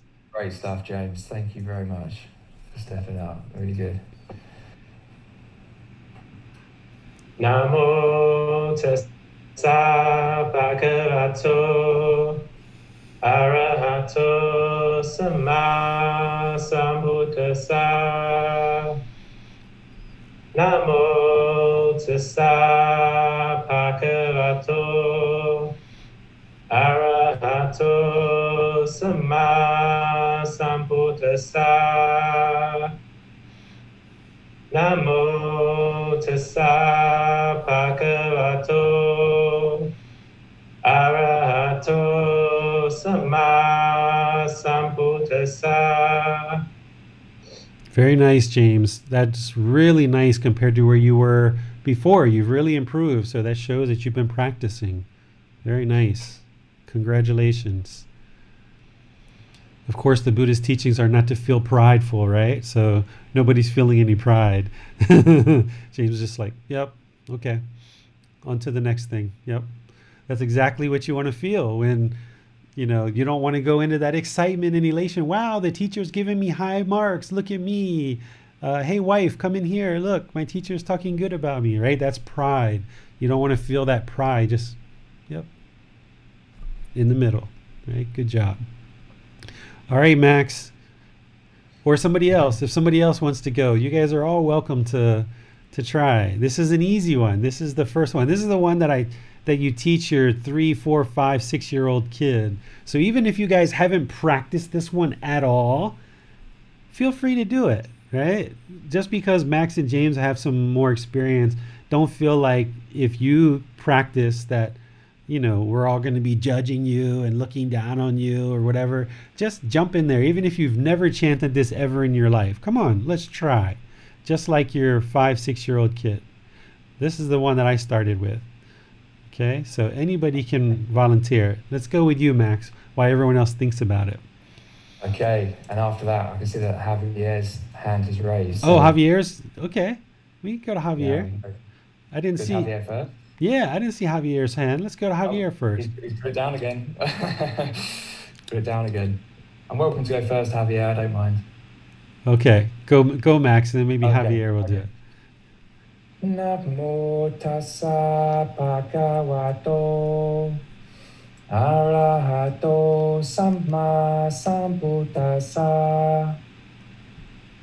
Namo tassa bhagavato arahato samma sambuddhassa. Namo tassa bhagavato arahato samma sambuddhassa. Very nice. Very good, Max. Very nice. Thank you. After everybody practices this one, maybe we'll try to take everyone off mute and try to do it together and see how Zoom handles that. We've never tried it. We've assumed that it doesn't work, but we don't want to believe anything here. So after we have a chance for everyone to practice, let's just take everyone off mute and we'll just go for it and see what happens. Let's test it out. Let's see the truth so we'll have more wisdom. Is Javier going? No? Just checking with Javier. I'm not sure. Sometimes you can raise hand, but he is up for it. Okay, he's just confirmed. Okay. Great stuff. All right, Javier, I'm going to unmute you now, and over to you. South America. We went from South Carolina to South UK and now to South America. Yes. Well, let me go. ¿Cómo está? Namo. Muy bien. Bien. Namo tassa bhagavato arahato samma sambuddhassa. Namo tassa bhagavato arahato samma sambuddhassa. Namo tassa bhagavato arahato samma sambuddhassa. Very nice, Javier. For 3 weeks, that's really, really good. I can tell you're still getting kind of comfortable with the memorization of the words, right? Right. Yeah. Yeah, so that's really good for 3 weeks. That's better than I did after just 3 weeks. I couldn't even memorize the words after 3 weeks. You've got them all memorized. So that's really good. Excellent. Big round of applause for Javier. Wonderful job. Thank you. Yes, we're all clapping. You can't hear because everyone's on mute. All right. Anybody else? All right. So let's do this then. Rather than assuming anything, let's test this. Let's do independent verification. Anybody who wants to chant, take yourself off of mute. So Max is off of mute, James is off of mute, Javier is definitely going to be off of mute. All the rest of you guys, take yourself off of mute. We're all going to chant together. Let's see how this works. Even if Zoom blows up, let's just forget about the impermanence and just keep on chanting. Okay, we got everyone off of mute? Yep, pretty much everyone came off mute. Linda and Chattel are still on mute. Maybe they're in an environment where they can't take us off mute, or they can't take themselves off mute, or they may not even be able to chant in the environment that they're in. So, all right. So the vast majority of you guys are off mute. Let's do this one together. Take a nice deep breath. Inhale. Together. Namo tassa bhagavato arahato samma sambuddhassa. Namo tassa bhagavato arahato samma sambuddhassa. Namo tassa bhagavato arahato samma sambuddhassa. Okay, just like I thought. It's not going to sync up over Zoom. So we tested it, right? We didn't assume, we didn't just believe that it didn't work. Why believe that it doesn't work, right? Let's test it, right? There's no harm in testing something. So just like we thought, it's not going to sync up over the internet. So someday, when we're all in the same room together, you're all here in Chiang Mai, or I come to South Carolina, or we all go to Max's house in the UK, then we'll all chant together and it'll harmonize. But now we tested it and we see that it definitely doesn't work to harmonize over Zoom. All right. Glad we tried. Yeah, I'm glad we tried too. Right? No harm in trying. Why not? Absolutely. Why do we have to be shy? Nothing has to be perfect here. All right, let's go to the next one. Let's go to the Iti Piso. Who would like to try the Iti Piso? Shall I start with this one? Sure, Max, go for it. Yeah. Iti piso bhagava arahang samma sambuddho vijajaranang sampuno sakato roga vitu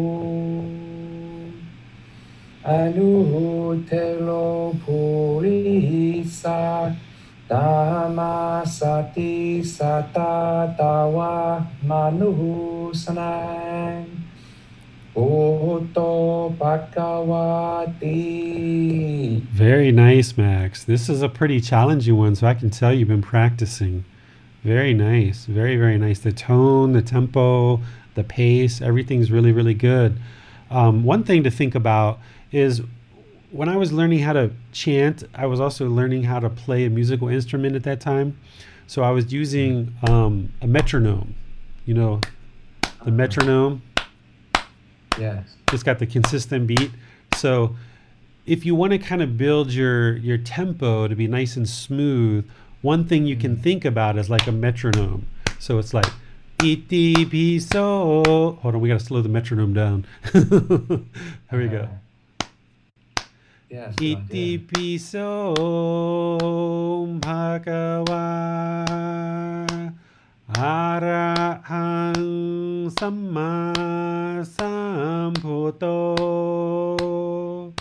Right? So you can kind of like really even out, because one of the things I notice is like a couple of the words, or like especially like the first phrase, I think you nailed the words, the tempo, the tone, everything was like exactly wonderful.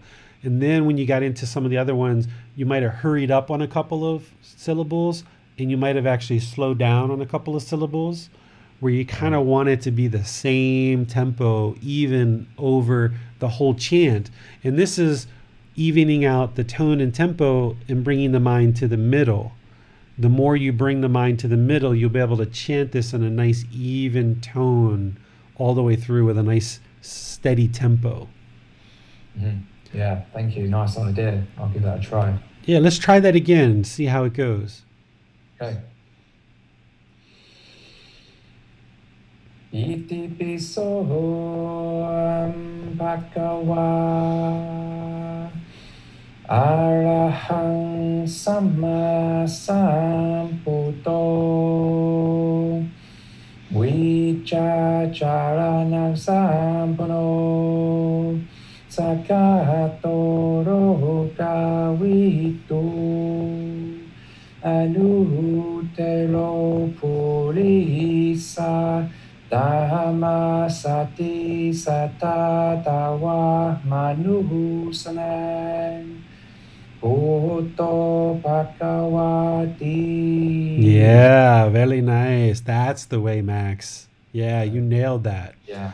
And this is I think really the first time I slowed down a bit on the second and third phrase. I noticed that. yeah, Time. that was wonderful. Great modifications.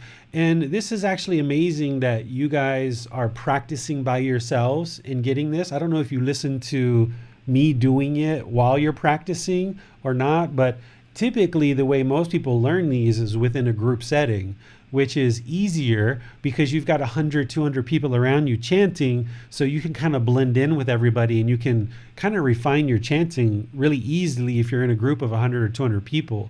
But by you being at home, you don't really have anybody around you. You're just kind of doing it on your own. It's kind of like if you're playing guitar by yourself, you would actually learn better if you had 4 or 5 other guitar players around you who are actually playing really well. You can just pick up and go along with them. Whereas if you're at home by yourself, it's a little bit harder.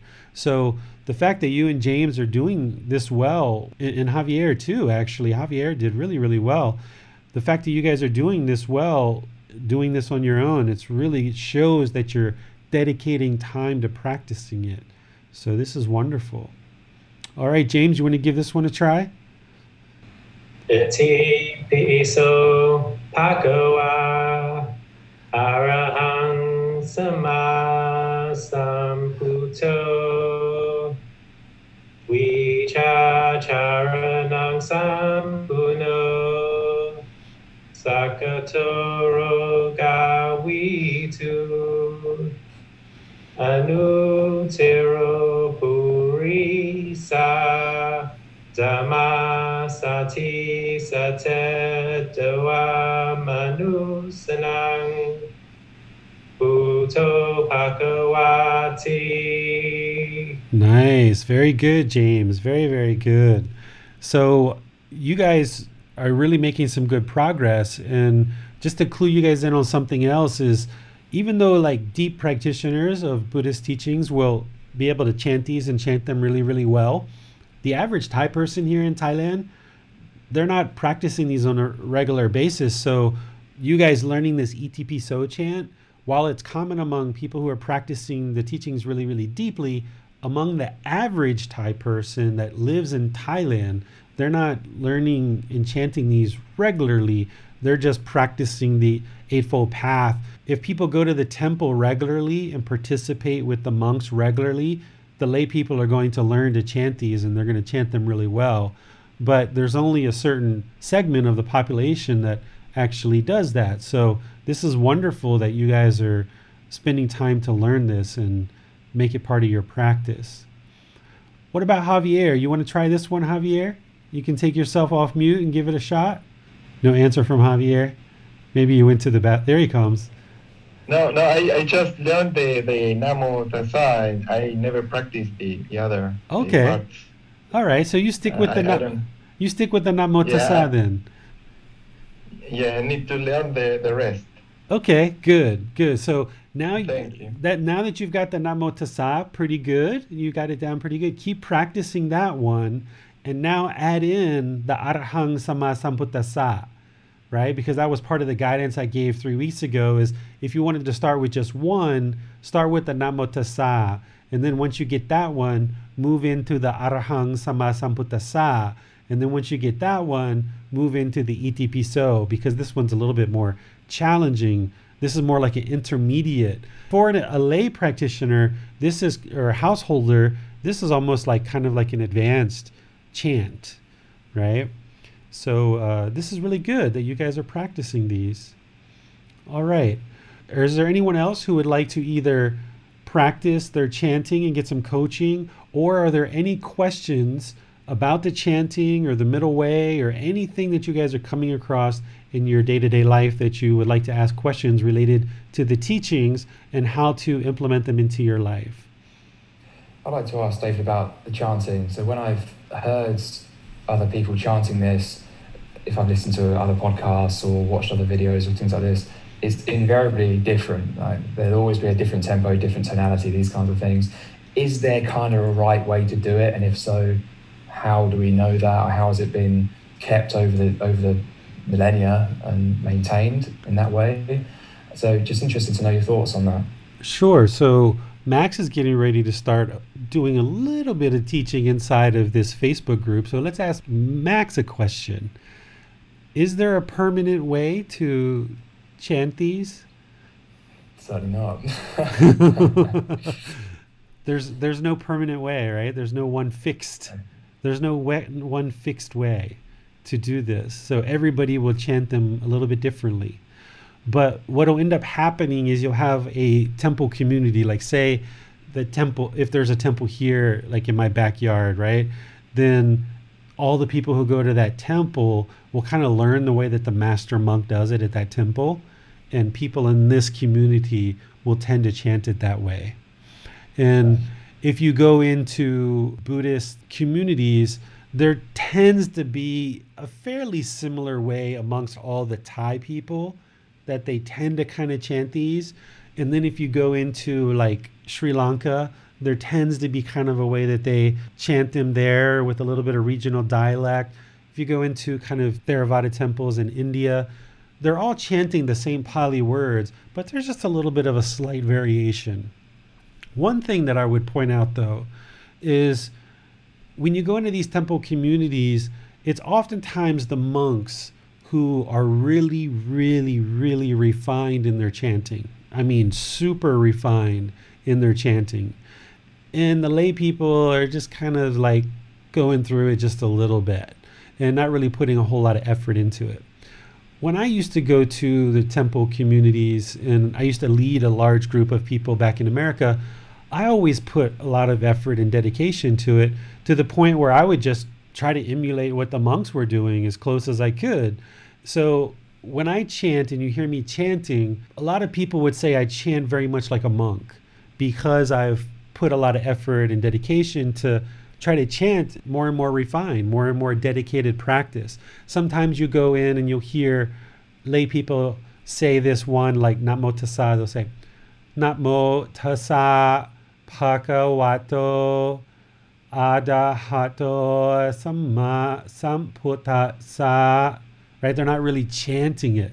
Where when the monks really get wound up, it's Namo Tassa Bhagavato Arahato Samma Sambuddhassa, where a lot of times the lay people can almost be talking the chant, where the monks are just really like pushing the harmonies and all of them chanting together. So depending on what recordings you've heard, you might even hear some monks, particularly Western monks, they'll do the Namo Tassa before they start their Dhamma talks. And it's almost like they're talking it. They're not even really chanting it. But, you know, to really come with that self-confidence, to really come with getting the air moving, getting the mindfulness going, really dedicating yourself to the practice, really put some thought into how you guys are chanting. And it's obvious that you guys have the way that you guys are practicing here today. And the more you get blended into a temple community, it'll be better for you to do that because you'll have lots of people who will be chanting together and you'll kind of see how we all chanted together. Because every Thai temple that I've ever gone to, my chanting style and the way that I chant, it blends right in with the Thai people. And I haven't really seen any variation amongst Thai temples because we all kind of chant generally the same. But when I look at Sri Lankan chanting or even people from India chanting in Pali, they will all chant a little bit different. So for me, what I'm teaching you guys is based on my experiences in the Thai tradition. Got it. But I wouldn't necessarily call that the right way, right? Because that would be kind of arrogant and egotistical of me to think that this is the right way. So this is just the Thai way, the way that we do it in the Thai tradition. Okay, sure. Thank you for that. And it appears we have no more questions at this time. Okay, so this was definitely a different kind of class, right? Than what we have been doing in the past, where we've actually spent some time to kind of chat a little bit informally, kind of joke around a little bit, and you guys can see that, yeah, the Buddha didn't just sit on some mountain of sand somewhere and kind of order people what to do in teaching, that these teachings are meant to enjoy, meant to be fun. That's what life's about. So when we talk about eliminating painful feelings, pleasant feelings, feelings that are neither painful nor pleasant, and you hear that part of what we're eliminating is this happiness, excitement, and elation, don't think that you can't have fun, right? Don't think that you can't joke around, right? Don't think that you can't, cut it up with your friends. What it is you don't want your mind pulling in that direction. You don't want your mind latching on to this condition that it's only feeling joy when you're cutting it up with your friends, right? And you can have fun, you can joke. If you ever come to Thailand, you're going to connect through an international airport. Unless you go out of California, you're going to connect somewhere. There's no direct flight straight to Thailand. One of the ways that you know that you're getting close to your connected gate, if you're in Korea or Japan or China or wherever you connect through, is as you're walking through the airport, you're going to know you're getting closer and closer to your gate, because you're going to see Thai people collected around there laughing and joking, because Thai people are connecting in from all over the world as well, and they're going to the same gate that you're going to, that goes to Chiang Mai or that goes to Bangkok. And one of the ways that you know you're getting close to your gate, you're going to see a bunch of Thai people sitting around joking, smiling, having fun, sharing food, talking to each other, smiling and all this good stuff. So learning and practicing these teachings, oftentimes you see all these really somber pictures of the Buddha, deep in meditation with his eyes closed, maybe a little bit of a smile, right? Very rarely do people picture a Buddha laughing, joking, having fun, but think about it. Think about this guy that we refer to as Gautama Buddha, who they refer to as aesthetic Gautama or master teacher Gautama. Here's this man who steps down from the royal family. He leaves his royal throne and he steps down to the commoner, shaves his head, starts wearing rags for clothes. Well, do you think people just immediately accepted him? No, right?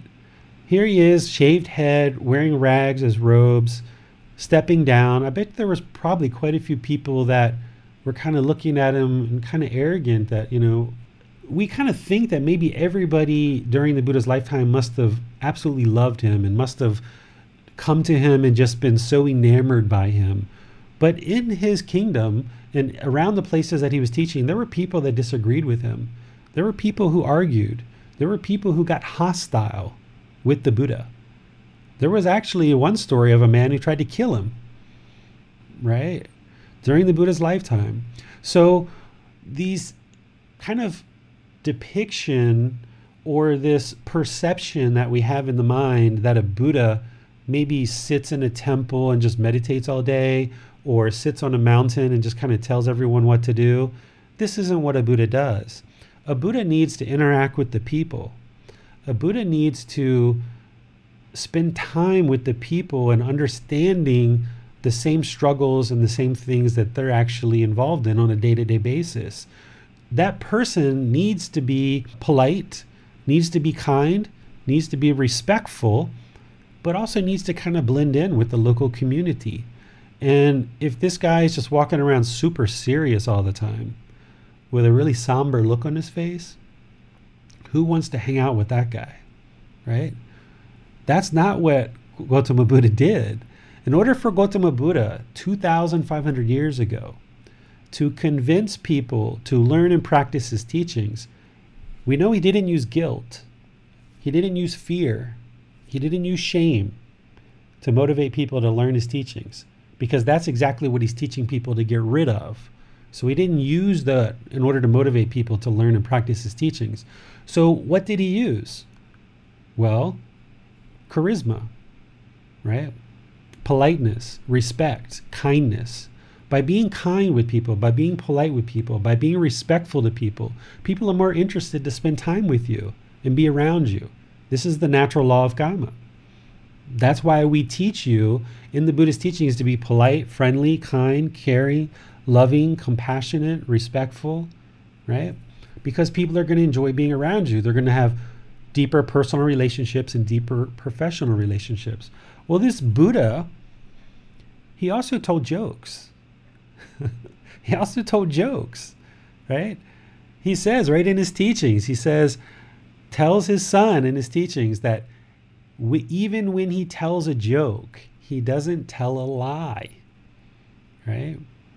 We look at these monks with shaved heads and wearing these orange robes and walking around, oftentimes barefoot. People get really somber around them, right? That's holding things too tight. That's not being in the middle. That's holding things too tight. So if we walk around super somber all the time, that's too tight. And if we walk around really loose-tongued, loose-lipped, that's too loose. The middle is where we're looking to reside. And in the middle, we can be joyful, we can be calm, we can be serene, we can be content, and we can be joyful. We can have fun. We can joke. We can laugh, right? So bringing the mind to the middle isn't being somber all the time, isn't being uptight, and it's not being real loose. It's being right there in the middle, having fun, enjoying life. Sure, we're giving up killing. Sure, we're giving up stealing. We're giving up sexual misconduct. We're giving up lying. We're giving up substances that cause heedlessness. Giving up alcohol, giving up drugs. We don't need that stuff. We can be peaceful, calm, serene, and content with joy without any of that stuff.